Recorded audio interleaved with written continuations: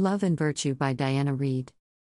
A ripper of a novel, set in the university dorms of a Sydney university and covering topical issues around entitlement, sexual consent, and ethical behaviour which have been rife in the Australian press over the last couple of years.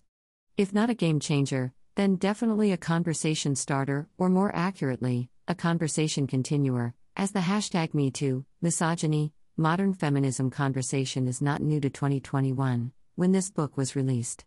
I definitely needed time to process the content and its many layered implications, a highly impressive debut novel that I thoroughly recommend. I hope you enjoy my review.